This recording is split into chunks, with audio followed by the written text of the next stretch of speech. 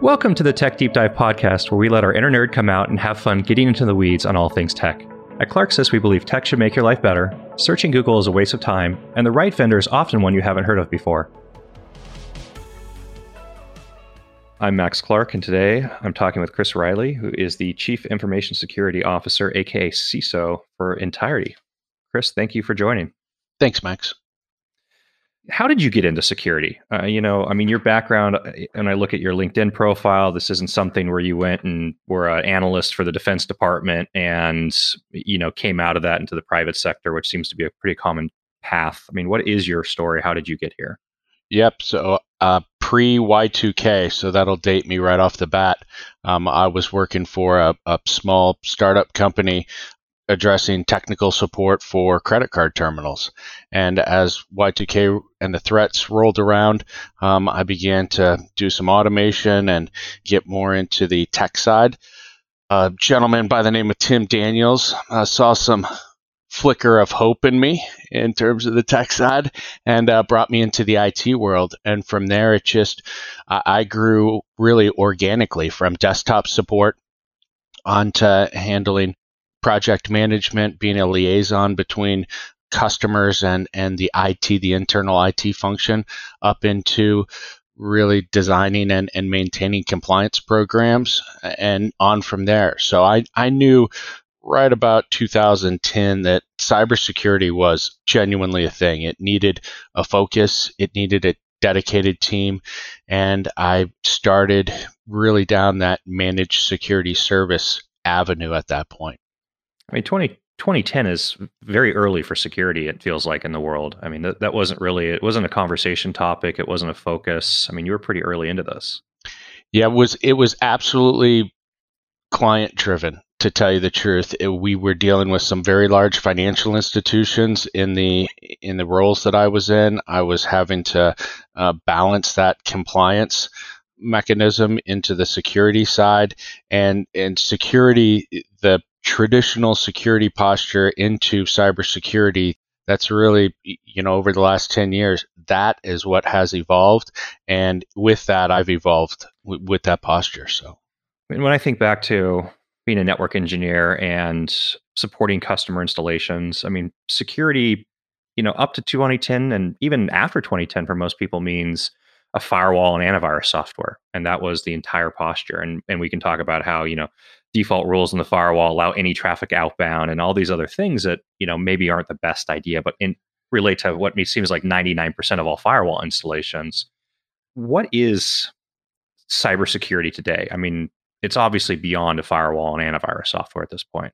Yeah, it's whether it's SIEM, SOAR, it depends on the maturity model, but so much of it holistically is determined on how an organization wants to view themselves, and how mature are they in determining their threat landscape, and the traditional castle mentality, died in the early 2000s, and to be concerned about the internal threat versus the external threat, being able to see the traffic, being able to understand what your posture is against the landscape. And landscape is a cool thing to talk now that we're all work from home, and that has expanded greatly. It is constantly changing, and it's not stagnant.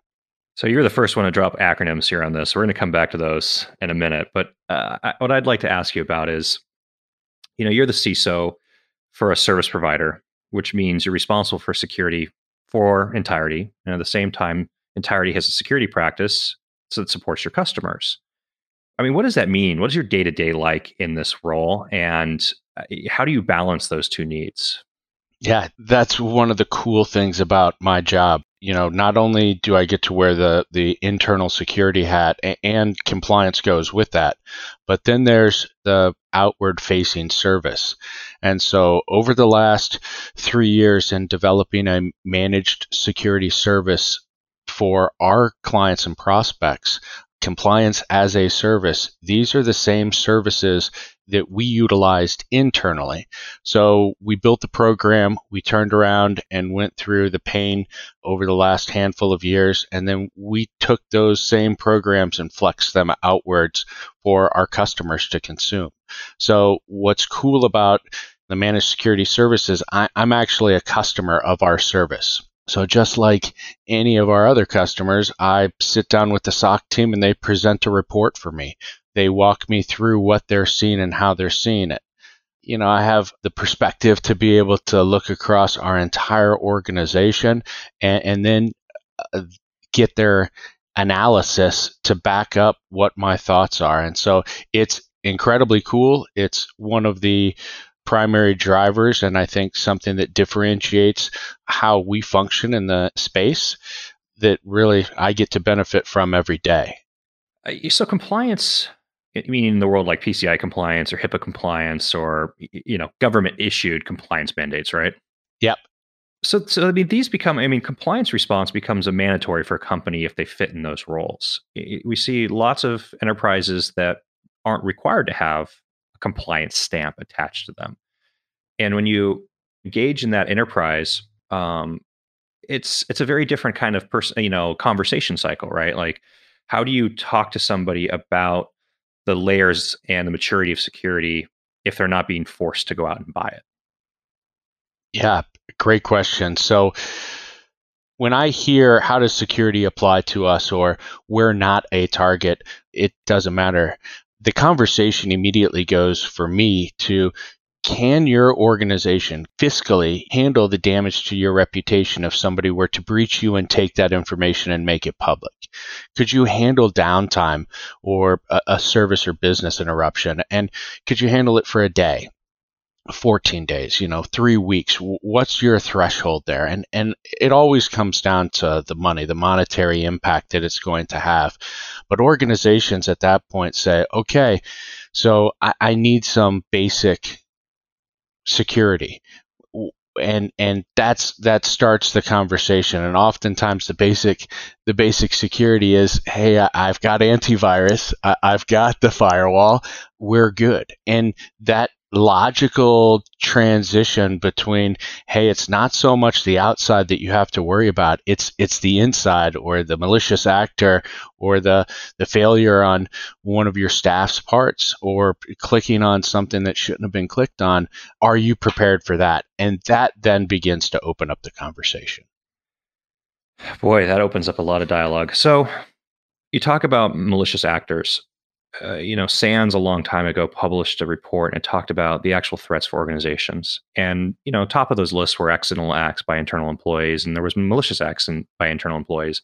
And I think they were like 1 and 2 or 2 and 3. It was significant. And what I didn't realize at the time, but as an IT person, that created a lot of conflict between the IT department and the users of the business.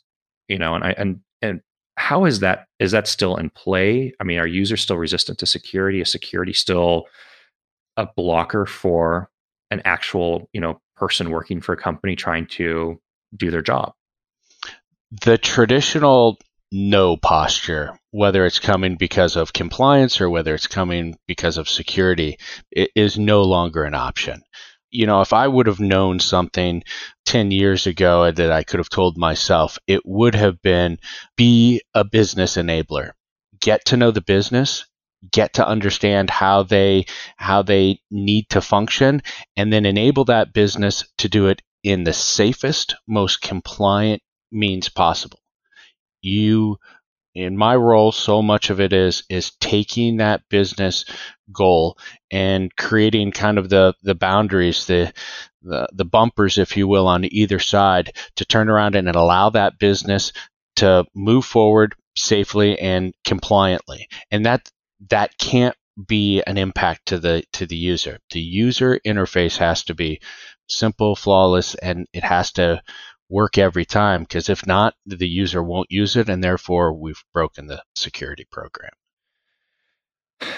A lot of the industry stats talk about percentage of companies that will have a security event will be breached, will have ransomware, what percentage of those will have what outcome or failure out of business. As individuals, we see on the news a lot of this company was hacked, this financial data was lost, this customer data was stolen, et cetera. But I feel as just humans, there's a sense that it's not going to happen to me. This happens to other people. And as a result, I don't need to do this, or I don't have anything valuable that I need to be worried about. And how do you view that, and how do you talk about that? Yeah, great. So the best analogy that I've heard that's not at all technical or business related is fishing.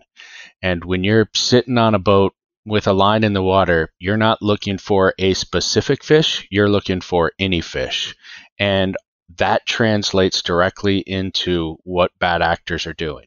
Whether they're using an email phishing campaign and they're throwing that net out wide and deep, or whether they are turning around and gathering information to make a targeted attack.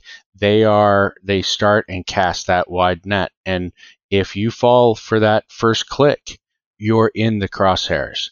And so I think over the last handful of years, I think the perspective of it's not if, it's when, and consider it if you don't have the proper visibility, you potentially are already compromised. That's the mentality shift that has to take place.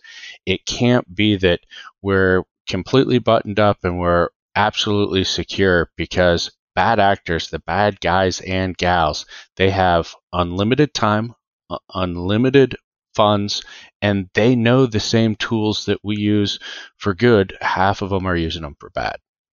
So what's the goal of security? I mean, what's the outcome that we're trying to drive to that can be achieved? I mean, how do you look at this for your business? How do you look at this for your customers? Yeah. So the standard 3-word response, confidentiality, integrity, and availability, to protect the confidentiality of data, preserve the integrity of that data, and then ensure the availability. And while it's really sounds cliche to say, it fundamentally, any program, and I say a program because it's, again, more than just that endpoint solution and your firewall, it has to encompass that. You have to be able to discover and understand your evolving threat landscape and address some of the 101 things like vulnerability and reducing those threats to the end user. But you have to be able to shift that focus, like I said prior, from the outside to the inside. The bad actor is often not just on the internet. They're already hired or within your 4 walls, or working remote now. And so your security model has to have that line of sight or the visibility across your entire platform. And then cybersecurity has to include some level of accountability, and that accountability is top down.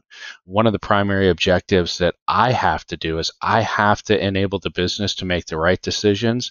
Sometimes that's bringing to light some very ugly things. Sometimes that's evaluating a business process and ensuring that it's not introducing risk.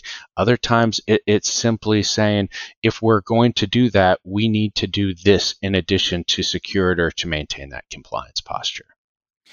Executives and boards have a fiduciary responsibility to, the company, the shareholders, right?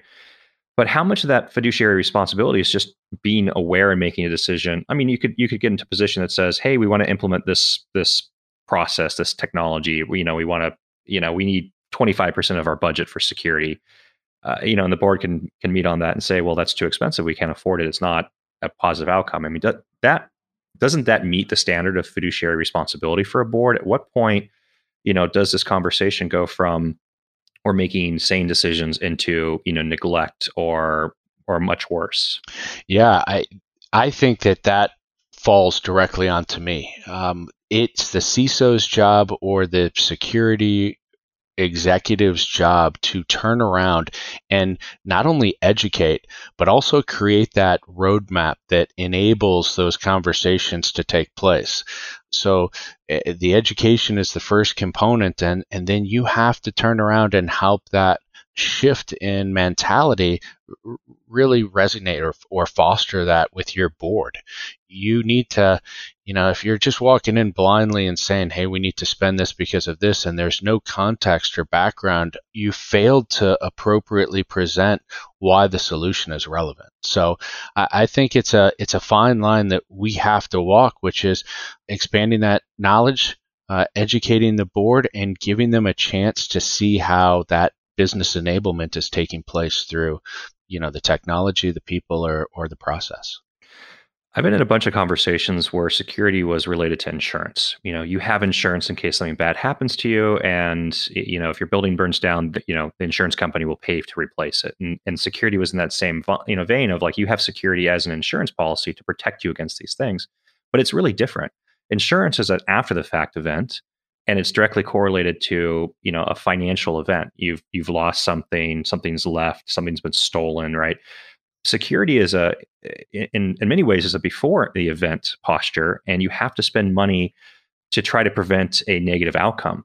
And that's a very difficult concept to get across when you start talking about budget allocation, right? We need to spend $1 million this year on our security position, and we're protecting $1 billion of business behind it, but that $1 million doesn't necessarily produce a tangible result that somebody can say, oh, we didn't have any hackers this year, so therefore that $1 million was valuable, or we only had 5 incidents, so that $1 million was, how does this actually work into like the real world budget and budget decisions for enterprises? Yeah, that is the balancing act that I think security professionals have been doing since day one. Not only securing that budget, but helping organizations better understand the why behind it. Why do we need a VPN? Why would you need a remote connection when everybody comes into the office? Well, here we are in one of the largest work from home scenarios ever. And organizations either chose wisely or are scrambling to enable that. So some of it is being able to determine how best to support the business short-term, long-term, and again, do it securely. Other times you're kind of looking into the crystal ball, knowing your risk or your threat landscape and saying, boy, we've got kind of a soft spot here. Let's test it. Let's determine what the best solution is, and then let's take it forward with kind of the good, better, best model and try to secure that. So I think it very much depends on what the business use case is, and then again, it's a process to secure those funds. You have this idea of the script kiddies, young people locked in their parents' basements and downloading programs and doing nefarious things on the internet. And then on the other end, you have these, this concept of like this very focused, intelligent, persistent hacker, and an executive would say, oh, well, if somebody really wants to break into my business and hack our system, there's nothing we can do to prevent that from happening. So we should just not try to focus on that or try to protect against it because we've already lost that battle. I mean, would you agree with that position, or what would you say? No, it's my job to not agree with that. You have to secure the environment. You cannot make it easy. You have to educate your employee base. You have to enable them to understand the whys around, everything from phishing to not clicking on the random links to how to best protect the data of either themselves or the customers. So I take that challenge on every day. And so I go back to, if a nation state is targeting you, that falls into a very different category than just somebody port scanning you and trying to determine what that initial soft spot is. Both of them go through very similar fundamental processes, which is gathering that information and then trying to determine on how they're going to exploit it. And that's where we also start with the education layer. It has to be something that you enable not only for your teams, but also for your employee base. How big of a problem is nation state organized, attacks at this point for U.S. businesses or, global businesses? Yeah. Verizon data breach investigations report, from 2018, I think it rose 12%. 2019, it was up 23%. Most recently, FireEye released a report beginning Q1 of this year, where the APT41 Chinese cyber espionage actor was targeting zero-day exploits for Cisco, Citrix, Zoho, etc. And then we go into this pandemic and we see that Check Point said there were 16,000 new coronavirus-related domains registered since January, and more than 2,200 of them were suspicious, with 93 confirmed serving malware. So it's relevant. It's happening. That's out of scope. No hacker or attacker has ever said that. It's all relevant, and it's not only huge business, but that's fundamentally a new component to how we have to view the industry. There are organizations that are making offensive, and there are organizations that are making defensive cybersecurity products. And you get hit with ransomware, you can actually get a help desk call into some very nice folks to help you convert to Bitcoin. They're there to enable. So it's functionally a massive business. What are the real world impact? I mean, what are people after? What actually happens to companies? What is the, there's a spectrum of this, but what is that spectrum look like? What are happening to companies? Yeah, I think, everything from damage to the reputation and them not being able to recover to completely monetary or money focused on taking intellectual property, putting an organization, competitors out of business. The scale, goes one to unlimited so quickly. Obviously, it's a multi-billion-dollar business for the bad actors. They're in it to make money, and they're continuing to build or foster their position. So we also have to continue to evolve and build and foster our defenses or visibility within our programs. A few years ago, a major U.S. retailer had a very public breach where their point-of-sale terminals had been infected with malware, and they were collecting credit card data. And there's two things I want to ask you about. So the first one was that the actual breach vector came out to be an HVAC subcontractor, if I remember correctly, and that HVAC company was compromised, and then the attackers were able to bridge the networks together and get into the retailer's infrastructure. So that's already kind of like, your jaw to the floor. And then the second part of this was that there was a third-party security company that was involved that was sending alerts to the retailer's IT staff saying there's something going on, you should look at it. And it was ignored or dismissed or pushed aside. Let's talk about this a little bit. I mean, that's a very major breach. It had a massive financial impact. It impacted their stock price, it impacted their sales, customer. I mean, the whole thing end to end. But what's the rest of the fallout in that story really look like for people, both in terms of working for the retailer, at the HVAC company, at the security company? What actually happened after this breach was public? I don't know the specific after the facts for them, but I can tell you that we're talking about a big box store that even when I go in there today, I certainly won't use my debit card. It's that damage to reputation, whether it's immediate or whether it's long term, there is a lasting impact there. You touched on something that I think is critical, and oftentimes we partner with third parties to eliminate some of that risk or defer some of that risk. And in this case, to have a security company sending alerts means that somebody at the big box store said, "Hey, let's just set it and forget it. We're in good hands." And they didn't uphold the side of their partnership to take notice, take alert, and take action. And that's a huge challenge, especially as a managed security service provider. Oftentimes, we can see things that require specific action. We can suggest those actions, but it requires the other organization to be a willing participant and want to further their program. I mean, that sounds like that could be a very frustrating position. I mean, if you have a customer that's engaged with you to provide security services to them and they're not listening to you, I mean, that sounds like it's not an environment that's going to be successful. Right. Right. It's, and we go in with a prospect early on as this is not transactional. This is a partnership. Here is the requirements. Here's the responsibility matrix. Here's our roles. Here's your roles. And it very much is developing and maintaining and fostering and maturing a program, and whether it's security based, whether it's compliance based, or whether it's the marriage of both. So I'm an enterprise and I have firewalls and I have antivirus today. And I realize that maybe this is not the security posture I want to be in.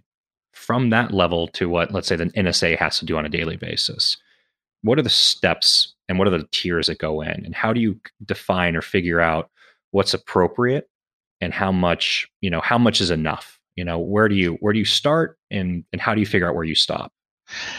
Yeah. So whether it's the cybersecurity maturity model, whether it's a business maturity model, I try to break it down, on a scale of 1 to 5. 1 being, you're initializing your program and moving to developing, defining, managing, and optimizing. But that's the top level, if you will. That's the goal for the model.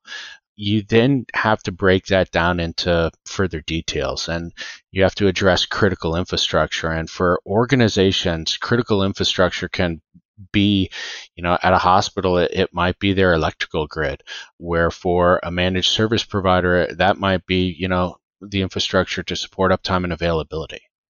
You then go to your application security, and this is where I see it as, the functional antivirus, the firewalls, the encryption layer, into the traditional delivery or network security. So you're dealing with your logins, your passwords, and then blending into that application layer.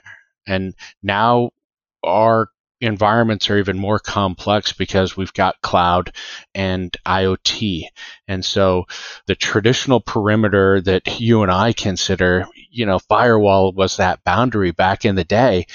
That's no longer there. That boundary is now working from home. That boundary is in the cloud, and that's somebody else's, device. So that functional program needs to be able to flex up into all of that. And I think where organizations really get challenged is, how do we do that without adding tens of tools to that tech stack?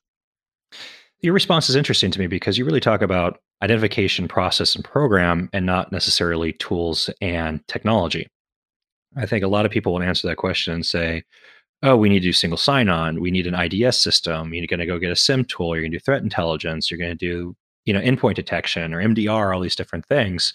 And you answered very differently from that, which was more, what is our business process related to security? And then how do we move the business process down the road?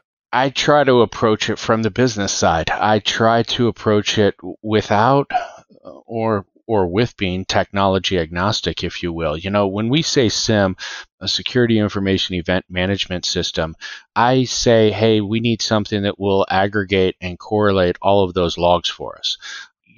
If we, and this happened, traditionally in security, where you bought a widget, you put it in place, and you allowed it to perform a function.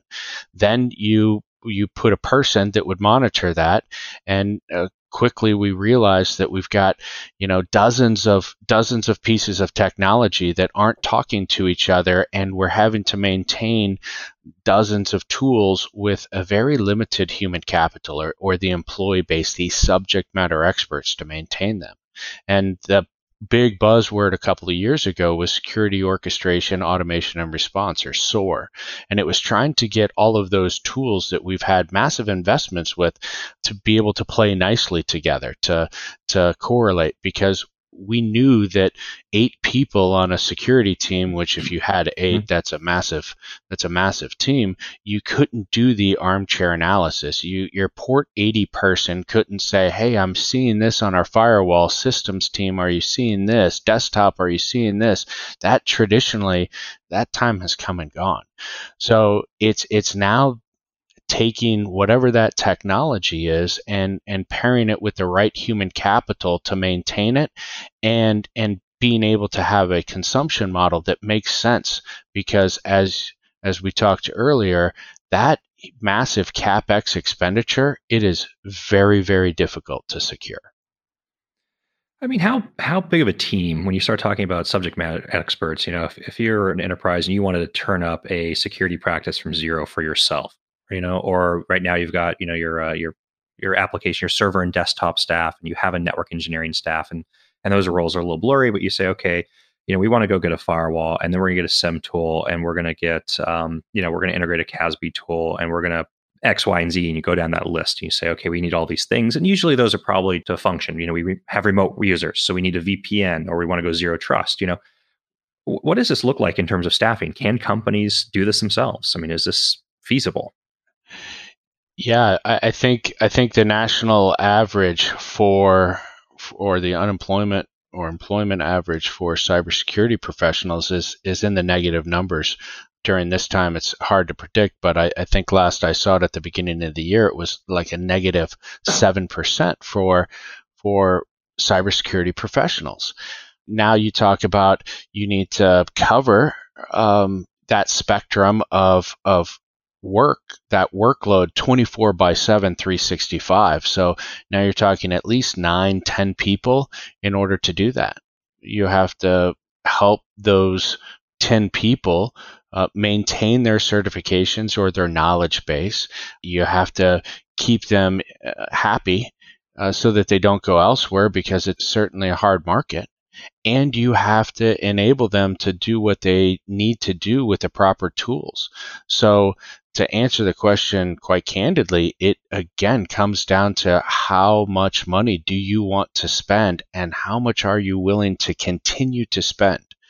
So often I'm speaking with organizations that have an opportunity to further their program, but what they're saying to me is, hey, we have made a massive investment.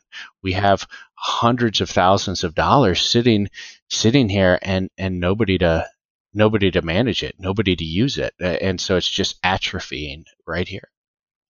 Your LinkedIn this morning, you have job posts for security, and that you're looking to hire for yourself. I mean, how hard is this to hire for? I mean, what is it like for you guys to find and hire and retain, qualified experts in this? Yeah, this is, the balancing act. And we have, I would call it, the advantage of, one, being able to mature or build our own teams, develop them internally. At the same time, we absolutely go out right now, is a great time for us to attract top tier talent that may or may not have been displaced. And so we're taking that advantage of that situation. More importantly, as a managed security service provider, we do have the ability to offer a lot of those things. We have spectacular relations with our technology partners. We often get to play with some of those cutting edge tools, and we are developing the service and furthering that service, not only for ourselves internally, but also to enable our customers to mature their program. So sometimes the challenges that a traditional business has, we don't necessarily always bump up against those. Last year, I was at a conference and a CISO spoke, and he was from a brand name, multi-billion-dollar market cap company that was, had a retail component. And he had an $11 million a year budget for security. I mean, the revenue of the business was billions of dollars per year, and he had $11 million budget to protect that revenue. And I walked away from this conversation with, the sense of like, was it acceptance or defeatism, or, it seemed really off balance to me of how little the budget actually was, and what and the acknowledgement that he couldn't even begin to try to protect his infrastructure in a meaningful way. It was almost like he was choosing, it was like a giant act of triage. Like, okay, I've got this much budget. What do I actually want to focus on? And this will be the most effective. Why not displace that budget? First off, actually, two questions. How do you figure out what is an appropriate budget for your business and security? Because this is not revenue related per se. And, how does that budget allocation change internally versus externally when you start partnering with a service provider? Yeah. So to answer the first question, again, it depends on where you are in that maturity model. It depends on, so much of it is trying to get the max return on investment of the capital expenditure that you've already spent or output, and maintaining it, or getting it refreshed for the next cycle. That's a dangerous game that, as security professionals, we constantly are in that cycle of, one, trying to figure out what the right technology is for the organization, but then how do we support it long term? When you talk about a managed security service provider, it becomes more of a utility. It becomes a consumable model that's based on monthly reoccurring rather than that massive capital expenditure and then that fixed budget headcount cost in order to maintain that. And I think that that's something that is changing in the industry right now. We're seeing organizations that want a very similar model to how they're dealing with their customers, that consumption model of monthly reoccurring. Let's build and scope a program and help maintain that by deferring some of that, the technology cost, the people cost, to a service provider, and let them be that expert, and let us focus on what got our business successful and continuing to innovate in that sector.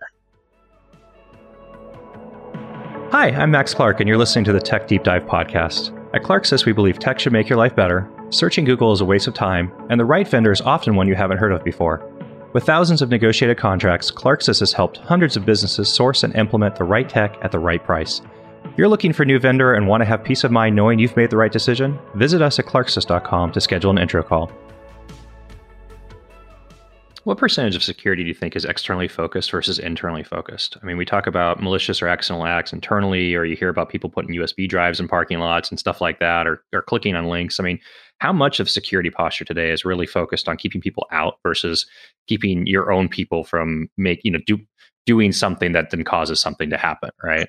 I think that is one of the best questions, and probably one of the hardest. For me, I see everything as, hey, it's already gotten through the outside. Our perimeter is now the at the end user base, and so ensuring that you have the behavioral analysis that goes on. Does Jan from HR need to go to the finance folder and then go out to Dropbox.com and offload 200 gigs of data? Is that a normal business function? And to answer your question, is that an internal or an external threat? So much of our landscape, because of the hybrid environment, traditionally we would look at it as that's all outside or that's all inside, and functionally we can't do that. We have to take and blend both those elements. So I try not to do the inside versus outside conundrum, because it just gets me into that catch-22 logic loop. I mean, but how much of this is employee education? Don't click on these links you mentioned earlier. What does that look like in a training regime or practice of how do you educate a workforce? Yeah, I think that you, just like you remove end of life software and you patch and you your asset inventory is a critical function, and what I would consider a 101, employee education is right there along with that. It's a critical function. It's something that you have to do. It's not appropriate to do it once a year. It's appropriate to do it on an ongoing basis.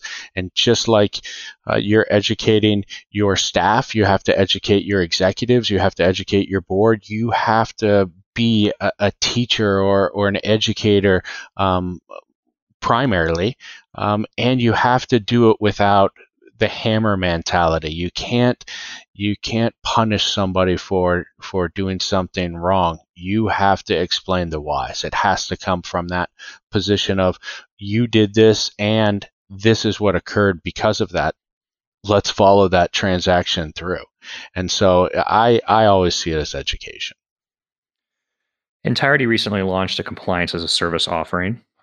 Let's talk about that. What does it actually mean in practice? What are you providing your customers, and how do you give them a compliance as a service solution? Right. A couple things, and something that I think sets us apart when we talk compliance is so much of our posture or our compliancy, and let's take PCI because it's been around for so long. We've actually had our services audited and deemed PCI compliant so that our prospects or customers can leverage our compliance on in their compliance cycle, if you will. And as we were going through that, we realized that organizations, just like we talked on the security front, they're having a difficult time handling or managing that compliance program. It's often done brute force, it's done in spreadsheets, it's done by a very finite group of professionals, and it's hard to then put it back up into their organization because they spend so much time heads down managing the functional compliance. So when we determined that we were going to build a compliance program, we wanted to bring again that top tier tech into them. We wanted to help them streamline those processes and procedures and develop workflows into an organization. We then wanted to bring the knowledge, the functional expertise to either assist their team or to augment a team that might have atrophied over the years and they couldn't hire for. And lastly, it's then to take those two elements and enable the organization to kind of flex whatever process, procedure, functions they have back up into their organization. So we're multiplying their internal teams. We're allowing them to champion it and just not be the compliance folks, and tracking, helping role play, enabling the business conversations, if you will. How does that compliance requirement meet my business objective? And it's been very positive. It's been incredibly well received, and we've helped a lot of organizations do it in a very cost-effective method. And what's the timeline for this? If somebody came to you and said, "Hey, we have a HIPAA compliance, we have a PCI compliance, and we need to, we're looking for help with this." That's not something where they just sign a contract and you go, boom, you're compliant, right? You just outlined a lot of steps in between point A and point B. That's true, and we would consider that service to be a long-term service where we're building or taking a program and fostering it and improving it. That being said, when an organization is open or their back is against the wall, we had a customer in the financial industry that had one of their industry leaders had a breach, and all of a sudden it was a requirement that everybody become PCI compliant, and they had tried to figure out how to do it, and it took them about 6 months to get to the point where they realized they needed help. And in 6 months, with our partnership, we were able to get them PCI compliant. Now that's not the norm. They were very open. They had a dedicated team. They had top-down buy-in from their executives, and so it became, their one singular goal, and we enabled that. So it really takes the organization to buy into any security or compliance program for it to be successful. I can still vividly remember going through a PCI Type 1 compliancy audit, and Scarred. You hand an IT guy like what's effectively like a ream of paper of questions of like, okay, Max, you're our IT guy. Answer all these questions for us so we can become PCI compliant. And you're like, great. I think, Right. yeah, sure. We've got that tech, I guess. Check. It's like, Right. So GDPR was, really the shot across the bow. We now see states in the US coming up with their own versions of this. I take an approach where I kind of feel like, until we see a lot of litigation and enforcement actions, there's still going to be a lot of questions, right? So GDPR responses for most of my customers so far has been debates between their outside counsel. What does this actually mean for you? How do you get into GDPR? And it's had a little bit of impact in their operations internally, but not a ton. It's just, we think we're compliant because our lawyer said we were compliant. And now with, California and New York and other states following suit, how does this, change the landscape? What does this do to your risk posture for your business? How do you maintain this and not find yourself in a lawsuit or an enforcement action 2 years down the road. Right. So you touched on PCI, and so much of that's one of the oldest, and I think we all have that same scar from those PCI audits, especially the initial ones. But PCI did something very different, where they kind of gave you the requirement, they gave you the testing profile, and then they gave you a little bit of guidance around it. HIPAA and HITRUST, they come at that data set of the healthcare information. They come at it from a risk perspective, and then GDPR comes out, and they come at it from a legal perspective. And really, another primary difference between all three of them is GDPR came out with some huge penalties and public penalties, and they started executing. They gave everybody plenty of time, but they started executing against those penalties. And you're right, the IOC is giving some guidance. Legal is obviously giving some guidance. There's certainly some back and forth, and now we're seeing that privacy tact take place at our state levels. And I try to have the conversation of again, kind of that trifecta. What does your program look like from a risk perspective? How are you dealing with the data? And are you ensuring that all the folks that are coming into that data stream, or that supply chain, if you will, both up and down, that are dealing with that data, are they handling the data the same way that you are? And is it equal or more secure when you touch it and hand it off? And that really is a change. It's a shift. It is a fundamental difference, and requires us now to really look at our data flows. And again, as you're talking about, some of the levers that you can pull to enhance or further your program, privacy is certainly one of them. And so much of that data is not just special data or sensitive data. It's the data that we deal with, whether it be sales and marketing, whether it be our client lists. All of that is considered in that privacy model. So I would say that it's really helping organizations get some visibility and mature their security and compliance programs.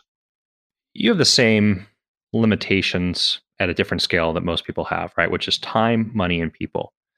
How do you prioritize your resources, today? How do you align, what's on your roadmap for next year and the year following? What does that look like? And how do you balance that? And what is on your roadmap for the next year or 2 years? Yeah, just like every security program, it's to continue to get better visibility into what's actually taking place across the network systems and environment as a whole. It's automation.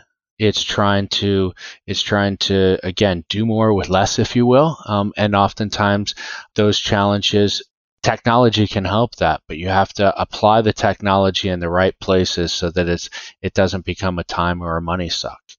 And then lastly, it's looking a little bit into that crystal ball and bouncing it up against what is your risk criteria or your risk.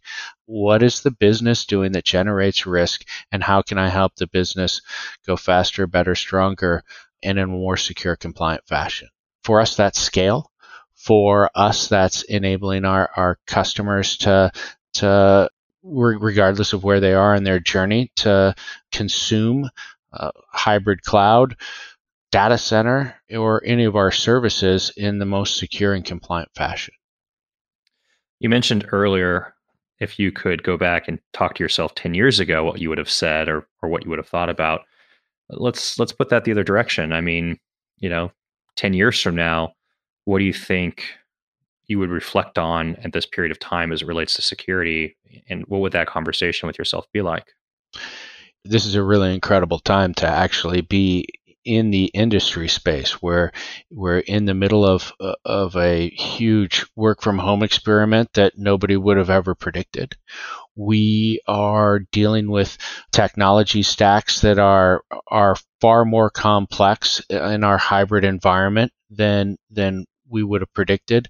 We've got more horsepower at our fingertips. And then you turn around and add that we've got a huge compliancy with some big teeth that are floating around. So this is an incredible time, and the shift is amazing. that same time, the bad actors are more complex and have probably some of the best funding that they've ever had. So this is really a dynamic time. I've been in the role for nearly 3 years, and it's every single day is genuinely different. And if I didn't love it, I wouldn't do it. But boy, there are some great days and there are some really tough days. And I think for me, looking at it, I'm trying to consume as much as I can, keep myself up to date as best I can, and be open to the fact that our community as security professionals, we're much more willing today than we were 10 years ago to share information, what's working, what's not. And so taking those opportunities every chance we get, just like this podcast here, I love it. So appreciate it. So you mentioned work from home and COVID. And earlier we were talking about perimeter and castle-based security systems. And so now you have a forced workforce that has to be distributed and work from home remotely. And, some of that is web-based SaaS applications. Some of that is organizations have put a software VPN client on a device. Some of that is people are shipping hardware boxes and hardware VPNs or SD-WAN boxes out to the edge. And a lot of that's to deal with a performance reality of we have to let these people or enable these people to work remotely, and the performance wasn't good. So put this box out there and it improves the performance. I take a step back from that and I think, okay, great. Now you've put somebody's home network and all their home devices on your corporate network. And when you pause for a second, I mean, does that terrify you? I mean, that thought cycle?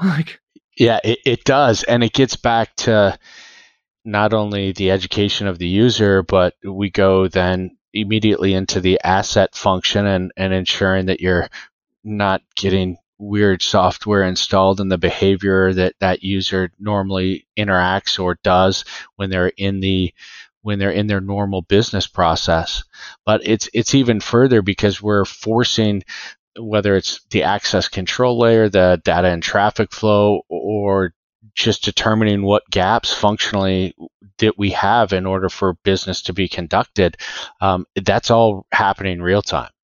And so I'm having the conversation with folks and encouraging them to, one, celebrate what worked. What did you plan right? What did you have in place and what was successful?